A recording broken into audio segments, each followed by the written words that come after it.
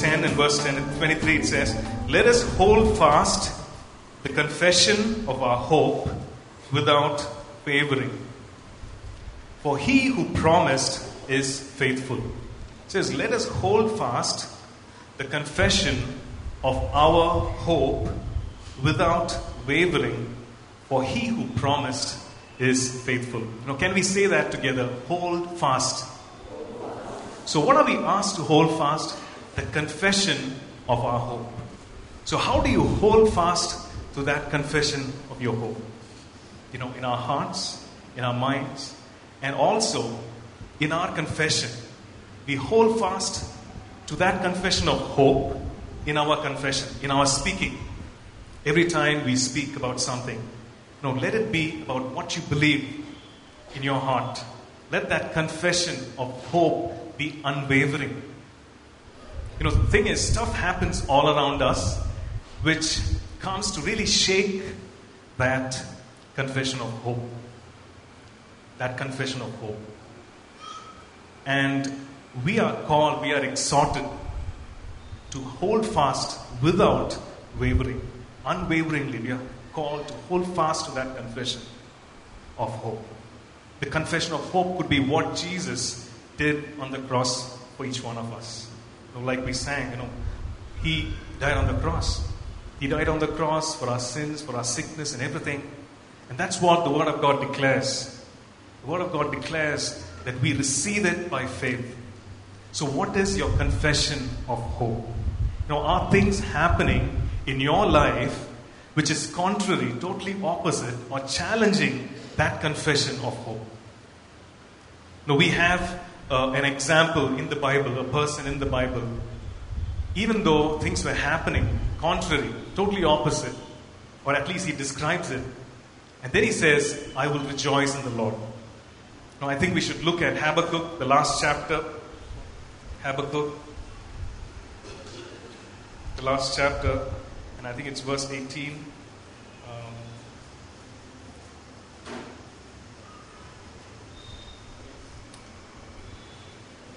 Yes, Habakkuk 3 and verse 17 onwards, he says, "Though the fig tree may not blossom, nor fruit be on the vines, though the labor of the olive may fail, and the fields yield no food, though the flock may be cut off from the fold, and there be no herd in the stalls." And he says, "Yet," can we say that? Yet I will rejoice in the Lord. I will joy in the God of my salvation. The Lord God is my strength. He will make my feet like deer's feet, and he will make me walk on my high hills. So he says, even though all these things are happening, this could be the situation. There's no fruit, there's no cattle in the stalls, nothing is budding, nothing is happening. But he says, "Yet I will rejoice in the Lord, and I will joy in the God of my salvation." And the last verse is his declaration. He declares what he truly believes about God. He declares that. So this morning, even as we make our declaration, let us hold fast to that confession of our hope unwaveringly. Amen. Let's all stand and hold our Bibles high and make our declaration this morning. This is God's word. This is God speaking to me. I am who God says I am. I can do what God says I can do.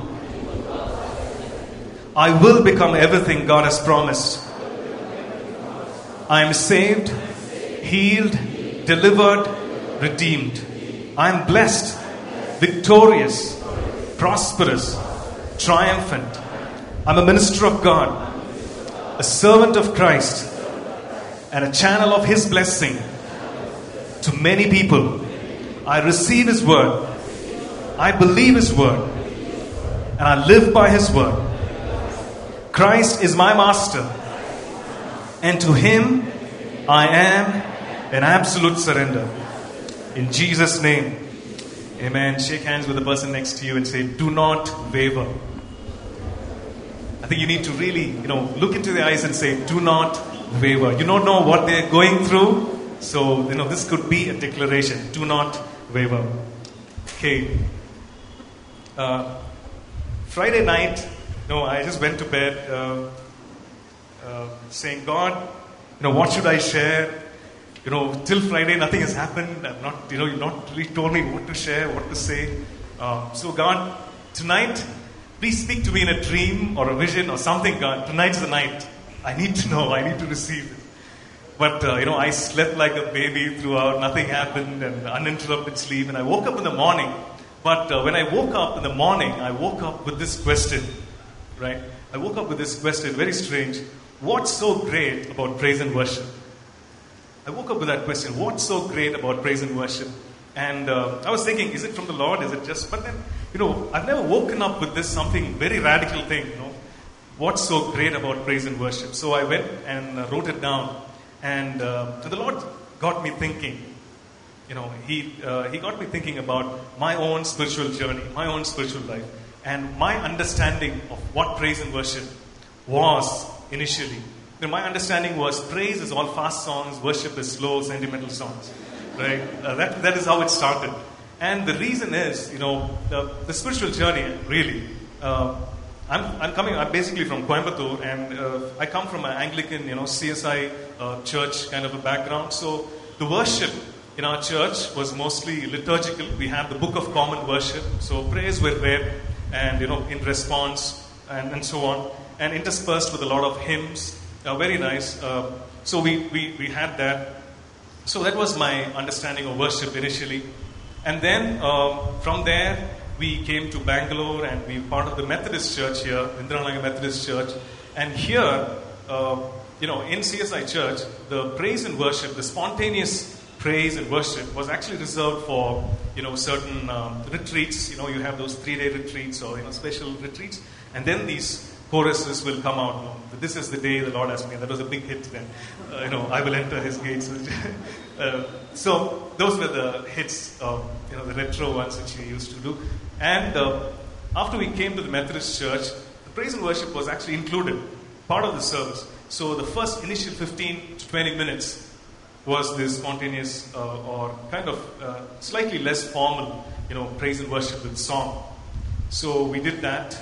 And then the first Sunday of every month was the communion service. And it was a very long service because people had to come to the altar to receive the communion and so on. So we kind of left first Sunday free. There was no praise and worship, the informal praise and worship, so on. And then, a bit part of this church for the last 4 or 5 years, but I've known the church since it started in 2001. So it's been a long journey. And through that journey, my understanding of praise and worship changed. My understanding about the fast song, slow song, slowly changed.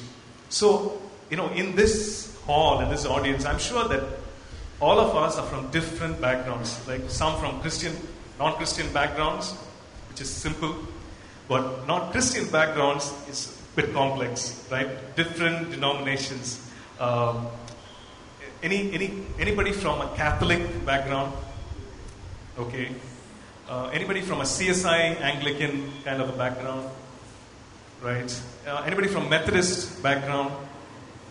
Right. See, brethren background. Okay. Right. So we come from different. I'm sorry if I left out any denomination. Any AG backgrounds? Anybody from AG? Okay. Great. So, different backgrounds right in this hall. So our understanding of praise and worship differs, right? Because our experience and, what we've really been through is different. So that's our understanding. So it's good to come to a place where we look into the Bible, look into the Word and say, what does the Word say about praise and worship? So that we're all on the same page, right? So this morning, it's really a simple study about praise and worship. Not very complex, simple study, but have your Bibles handy because we're going to be looking at a few verses. For some of us, it could be just revisiting what we already know. But I think for many of us, it could be something new maybe, a revelation, a fresh perspective of praise and worship. But I'm sure it's going to be useful for all of us. Okay, right? So we look at John chapter 4 and verse 23 and 24, and these are the words of Jesus. And Jesus says this, John chapter 4 and verse 23. Let's turn there.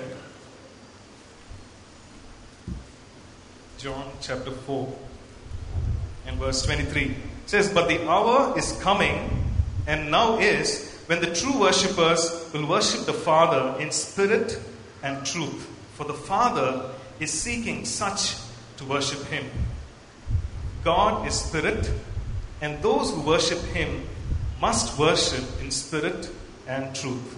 The hour is coming, and now is, when the true worshippers will worship the Father in spirit and truth. No, it's talking. This verse is really talking about us. Jesus was talking about the future, about us. And He's saying the true worshippers, these bunch of people, will worship in spirit and in truth. He also says the Father is seeking such to worship. He's really looking and searching and saying, who are these people who will worship in spirit and in truth? The Father is searching, seeking. Now the question is, no, God is self-existent. He's omnipotent and omniscient, omnipresent and so on. So, does worship do anything to Him? We know that. When we declare that God is good, that God is the healer, it doesn't add anything to God, right? It doesn't add anything to God because He never changes. The Word of God says that He is the same yesterday, today, and forever. So He's self-existent. He doesn't change. His nature, His attributes, they don't change. His promises, they don't change with time. So they don't change. So what changes, really? He is seeking people who will worship Him in spirit and in truth. So when we worship in spirit and in truth, the only change that happens is us.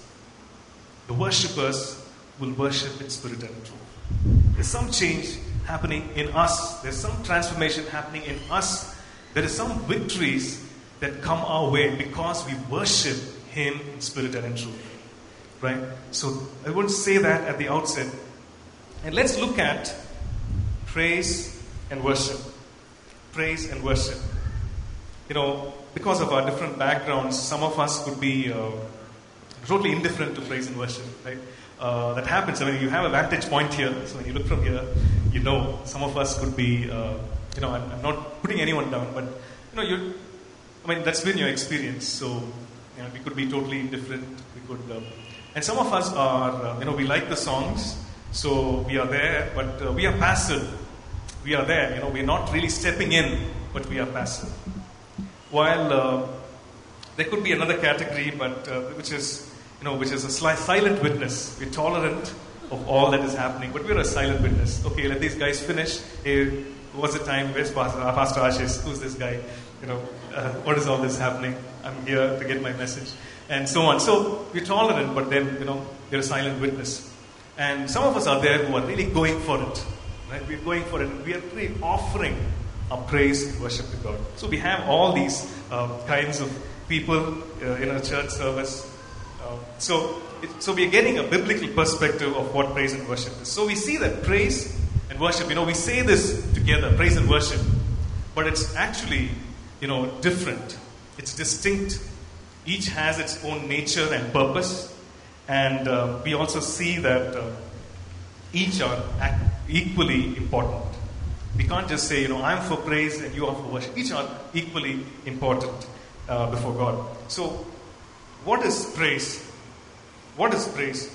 In the dictionary, it's mentioned that praise is to commend, to applaud, to express approval or admiration in words or song.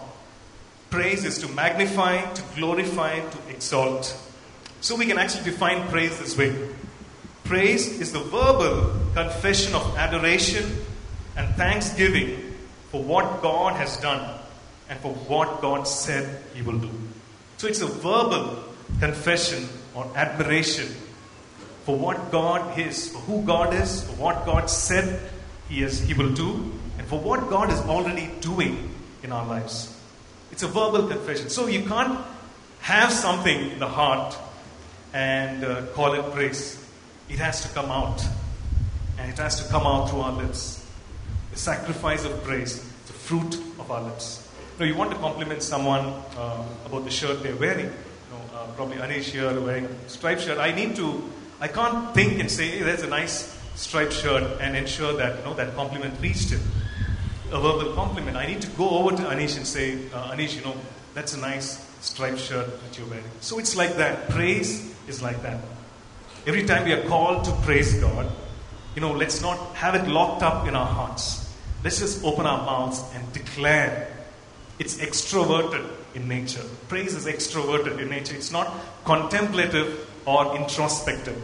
It's extroverted in nature. And a second thing about praise is that praise is to be declared vocally. It is to be declared. Hebrews 13 and verse 15. Book of Hebrews chapter 13 and verse 15, it says, "Therefore, by him, let us continually offer the sacrifice of praise to God, that is the fruit of our lips, giving thanks to God." The fruit of our lips, something that you declare, something that you speak out, and that is praise. Right? It is to be declared. It can be sung or even otherwise, but it is to be declared. And third important thing about praise is, it is based on who God is. It is based on who God is and not based on our emotions or feelings. Praise God for that. Because our emotions and feelings can go up, come down. It's like a roller coaster ride sometimes. But it's based on who God is. I really struggled with this when I was growing up. I was born again, and I saw the newspaper headlines one day, and there was actually a tragic news about it was tragic news, and it really affected me. And I know that the weekend was coming, and we were in church, and in the youth fellowship, everybody was clapping hands and singing all those happy songs, and I could not. I was struggling, and I was saying, when there's something so tragic which has happened, hey, how can you praise God? How can you praise God? How can you be happy? But then God had to teach, and I had to unlearn a lot of things before coming to that place before understanding that praise is based on who God is. He never changes. Praise is based on who God is and not our emotions and feelings. Right? And when we look at Paul and Silas, I think we need to see that scripture, Acts chapter 16. Acts chapter 16 and verse 22 onwards. Acts chapter 16 and verse 22. So this is the context. Paul and Silas are ministering there in that particular place, Philippi, and they go and they bring deliverance to this possessed girl. This girl who was possessed with the spirit of divination. So they bring in deliverance in the name of Jesus. She's delivered, exorcised, and then her masters find out that she cannot tell fortunes anymore, because she was able to tell those fortune telling. She was into fortune telling because of that spirit, but that spirit had left her, and she could not do that anymore. So they turn on Paul and Silas, who brought about this. Verse 22.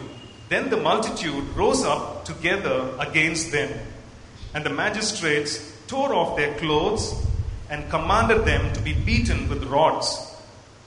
And when they had laid many stripes on them and threw them into prison, commanding the jailer to keep them securely. Verse 24, having received such a charge, he put them in the inner prison and fastened their feet in the stocks. So this is what they go do. They cane them. They ripped their clothes. They cane them on the back. And it says they laid many stripes on them, which means that every caning would have drawn blood. And they put them in the innermost prison, and their feet is put in stocks. 2 wooden blocks probably, and their feet is there. So they can't move, they can't turn and sleep. And the back, it's all stripes. And interestingly, verse 25, but at midnight. Can we say that together? But at midnight. Let's say that together. But at midnight. That midnight moment when you're in prison, when nothing is going right, when everything is going wrong, but at midnight, we read this. Paul and Silas were praying and singing hymns to God, and the prisoners were listening to them. Praying I can understand. You cry out to God and say, God, get us out of this mess. They were singing hymns to God, and the prisoners were listening. I just have one word to describe it, and it's wow.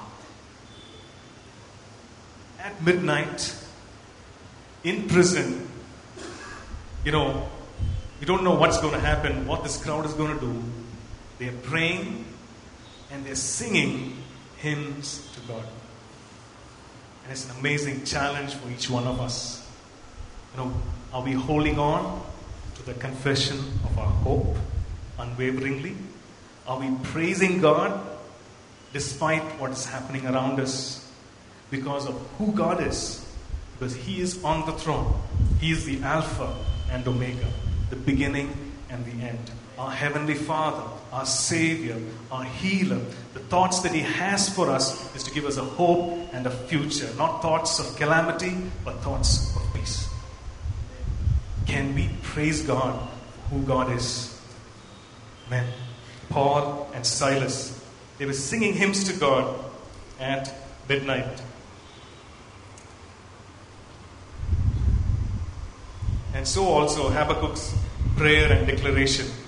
Though the fig tree does not bud, the vine has no grapes, though there are no cattle in the stalls, I will still rejoice in the Lord. Amazing conviction of who God is. Amazing conviction of who God is. That's praise and worship. That's praise. You're coming and offering the fruit of your lips to God. Sacrifice of praise. So we see that why should we praise? Why should we praise?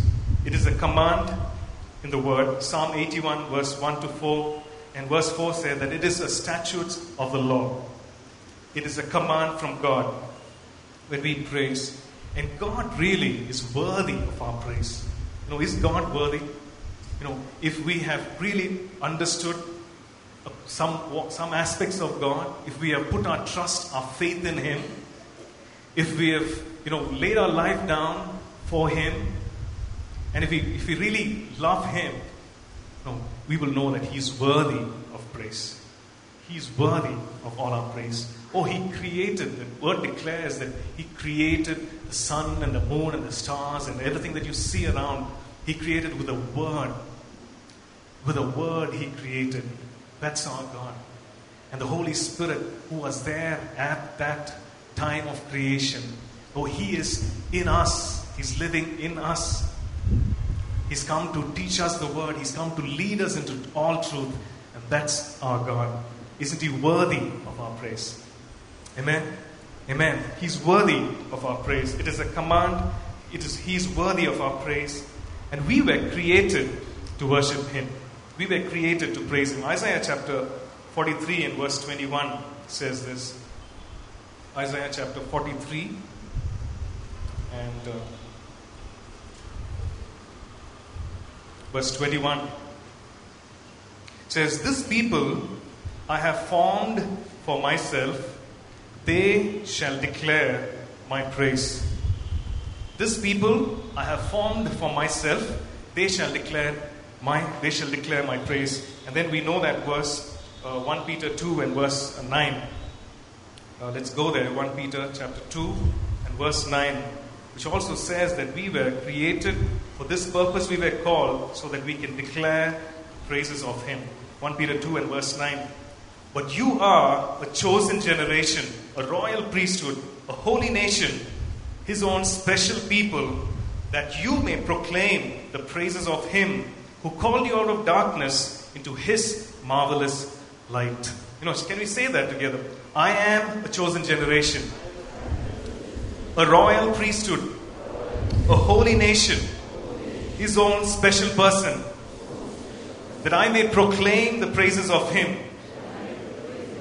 who called me out of darkness into His marvelous light. Amen. We were created, we are wired to praise Him. And also we see that there is power in praise. It is every time we praise God, it's actually spiritual warfare. We are actually shooting wildly, or maybe not wildly, we are shooting at the enemy. Whatever the enemy comes and brings against us. Can you picture that? Everybody coming in with your, with your pistols and with your whatever weapons. You're coming and it's like the Wild West. All of you, you have that weapon. We have that weapon. It's like shooting against all the wiles of the enemy. Right? So it's warfare. It's spiritual warfare.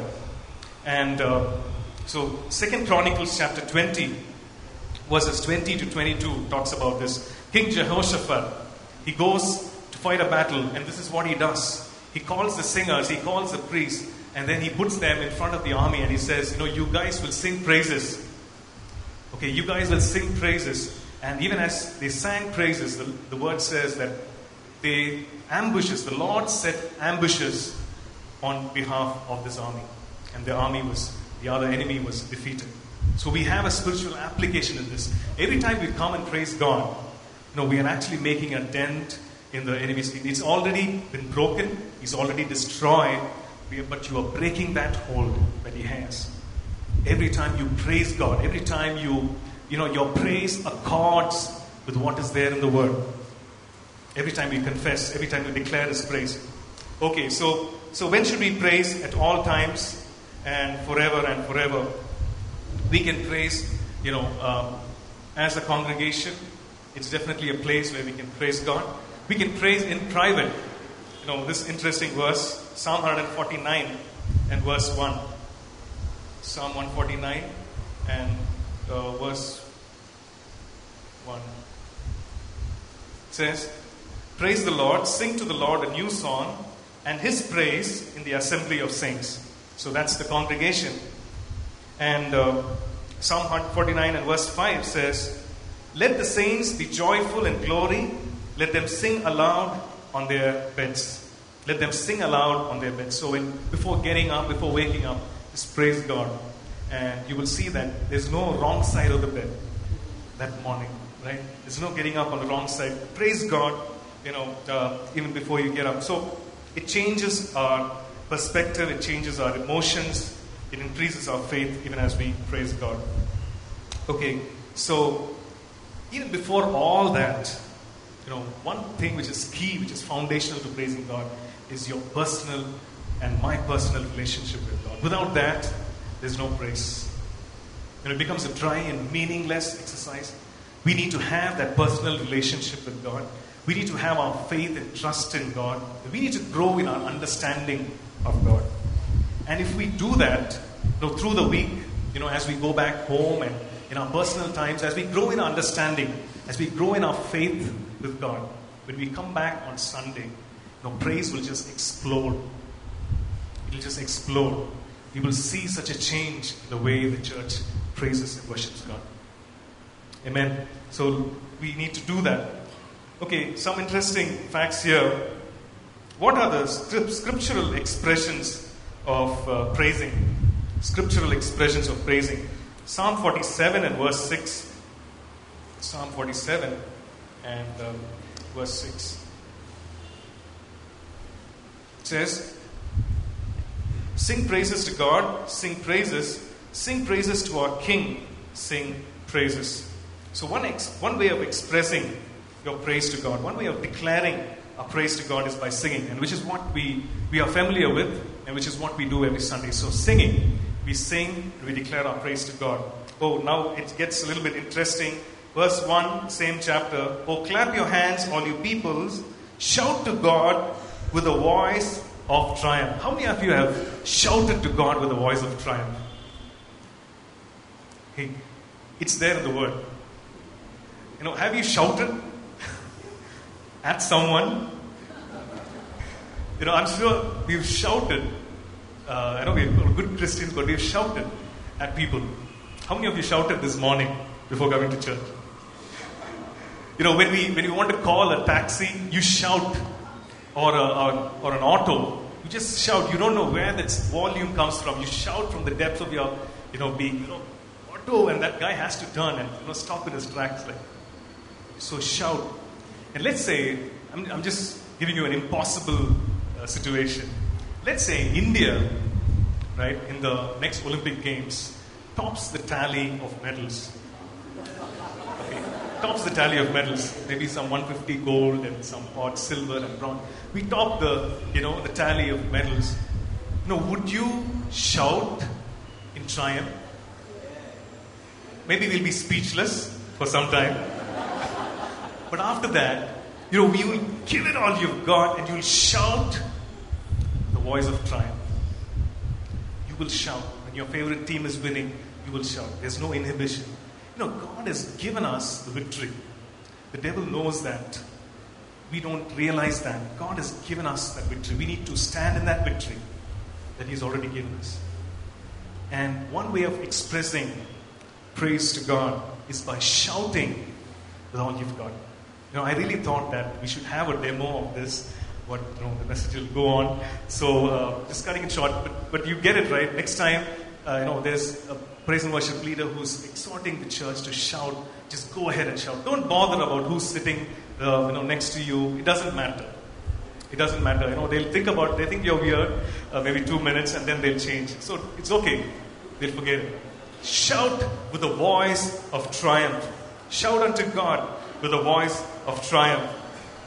And then, so we see this even in Joshua, the incident about Joshua, and when he's going around Jericho, God gives him specific instructions. God gives him that instruction and says, 6 days you walk around once, and the 7th day you walk around 7 times, and the 7th time, let the trumpets blow. There are 7 priests, 7 trumpets. Let them blow the trumpet, and at the same time, you guys shout with all you've got, and the wall will come down.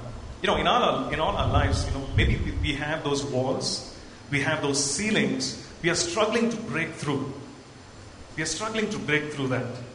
And God has instituted this in Scripture, that we can shout with a voice of triumph and see the breakthrough, and see the walls coming down, and see the ceiling coming down. Amen. Shout with the voice of triumph. And the next one is clapping. I think we all know that. Psalm 47 and verse 1 again says, clap your hands, all you peoples. Shout to God with the voice of triumph. So how many of you have clapped your hands in praise and worship? Can I see? Clapped your hands. Okay. So those of you who have not, go ahead, clap your hands. Maybe it is when we are singing, or it could be at a time when we are just applauding God. Why do we clap? We clap because we appreciate something that other person has done. Maybe somebody's singing, or somebody's put on an act or something. We appreciate it when we clap. And we also clap when somebody wins a victory. Right? Somebody's got some. When we celebrate along with that person the victory, we clap hands. So next time, you can clap hands and express your praise to God. The fourth one is lifting of hands. Lifting of hands. How many of us lift our hands in praise and worship? Lift our hands in praise and worship. Okay. Just go ahead and lift your hands. Lifting of hands really means surrender to God. Really means surrender to God. When somebody puts a gun in your back and says, hands up, our hands will go straight up, reaching for the skies. So it's a sign of surrender. We're saying, hey, I don't have anything. I surrender myself to you. It's a sign of surrender. It's also a sign of reaching out to our Father. You've seen the children play. You've seen the children reaching out to the Father. And recently, not too long ago, actually, as a family, we went out, and then Ruth, my daughter, wanted ice cream. And this time she asked, and immediately I bought. And as I was about to give her, she did something. She just started jumping. She put her hands out. It was a couple of years ago, so she's a little older now. She put her hands up. She started jumping, and she started reaching out. And as a father, I was really moved. My heart just melted when I saw that, and I'll always treasure that picture. She just reached out, and she was just laughing and smiling, reached out, jumped, and was reaching out. So we are actually reaching out to our Heavenly Father. We are reaching out to our Heavenly Father. We're saying, Father, God, Abba, I'm reaching out to you, God. You are my life support. There's no other support, secondary support structure. You are my everything, God. You know my innermost needs, oh God. You know where I'm struggling, oh God. You know my pains. You know my tears, oh God. Nothing escapes your attention, oh God. You know those sighs, oh God. Every unspoken, Lord, prayer, Lord, you've already heard it. Just reach out to our Father, our Heavenly Father. Reaching out and playing musical instruments. Psalm 33 and verses 2 and 3 says that when we just play our musical instruments, we are actually praising God. Psalm 33 and verse 2 says, praise the Lord with the harp, Make melody to him with an instrument of 10 strings. Sing to him a new song. Play skillfully with a shout of joy. So when we play on our musical instruments, when our heart is really saying, God, I'm doing this for you. God, my focus is on you. We're praising God. We're expressing our praise. Some of the other expressions of praises are standing. We show respect to God. Singing with the Spirit. And Paul writes about that. He says, I will pray with the Spirit. I will pray with the understanding. I will sing with the Spirit. I will sing with the understanding. So when we sing in the Spirit to God, our spirit is really communing with God. And also, dancing. Psalm 149 verses 2 and 3 talks about that. So we see that dance is not actually a performance. We're not performing for people, but it's really a dance unto God. It's really a dance. I'm sure that you've seen kids when they're excited. They're literally crazy. They're bouncing off the walls and jumping up and down. It is a dance. And when you study the Jewish customs and so on, there are many kinds of dances. One dance is normally what we normally do, which is we jump up and down in the same place, right? And that's a name for that. And one kind of dance is when people just twirl round and round. And these are all the Jewish dances. And it is all there. There are specific names for that. So we can praise God with the dance. But it's not a show of flesh, right? It is not a performance. It is not to please anyone. And we're not really going to condemn anyone if nobody is dancing. But really, it's between you and God. And all these expressions of praise hinge on one thing: your personal relationship with God. Your intimacy with God. Otherwise, everything is meaningless. It's just an exercise. Those songs that you sing are just words. And when we look at worship, we see that worship is slightly different from praise. Right? It is not extroverted. It could be introspective and contemplative. It is an intense love or admiration. I know we understand that. It is intense love or admiration. It's very difficult to really pinpoint and say this is worship, because it's something that goes in the heart. When we worship, our spirit communes or fellowships with the Holy Spirit, with the Spirit of God. And there's worship. And God is able to reveal His heart to us, and we open our hearts to God. We are totally vulnerable before God. We open our hearts to God, and that is worship. So worship is intimate, it's communion and fellowship. It is not always obvious. It is not always obvious. And when we look at John chapter 4, verse 23 and 24, Jesus says that this is true worship, that we will worship in spirit and in truth. That our spirit, out of our innermost being, we worship God. And it's also in truth. What does it mean? In truth means there is no pretense. There is no pretense in worship. There's this phrase which people used to use. I don't know if it's still being used in colleges and so on. Get real, guys. Get real, guys. I think as a church, we need to get real about worship. Let there be no hypocrisy in our worship. Let our worship be in truth. Let it be in accordance with God's word. Let it be in agreement with God's word. Let it be in holiness. Let it be in truth. Let there be no hypocrisy. And when we worship, we actually minister unto God. I don't know if, sometimes we go back home and we think, hey, today's worship was, a little, I don't know, I didn't feel it. I've said it so many times. Was worship good? But actually we see worship is ministering unto God. You picture this. You have maybe all your sacrifices. You're bringing your grain and whatever, and you're bringing it in. And let's say there's an altar here, and we're actually placing it before God. You're saying, God, I thank you. It's a sacrifice of praise and worship. It's actually for God. We are offering ourselves to God. So the worship is to God. So I can't really, it's tough to ask that question to another person and say, how was worship? We should ask God, God, is my worship pleasing to you? God, is my worship in spirit and in truth? God, is my worship something that you will receive this morning? Worship is for God. It's directed towards God. The focus is not on us. It's about God and about Him. And what happens is, when we do that, when we focus on God, best thing is this: we experience His presence. Right? His presence is always there, but when we focus on God, when we offer ourselves in worship to God, we experience His presence. We become aware of His presence. We become more and more aware of His presence. There are varying degrees of God's presence. Right?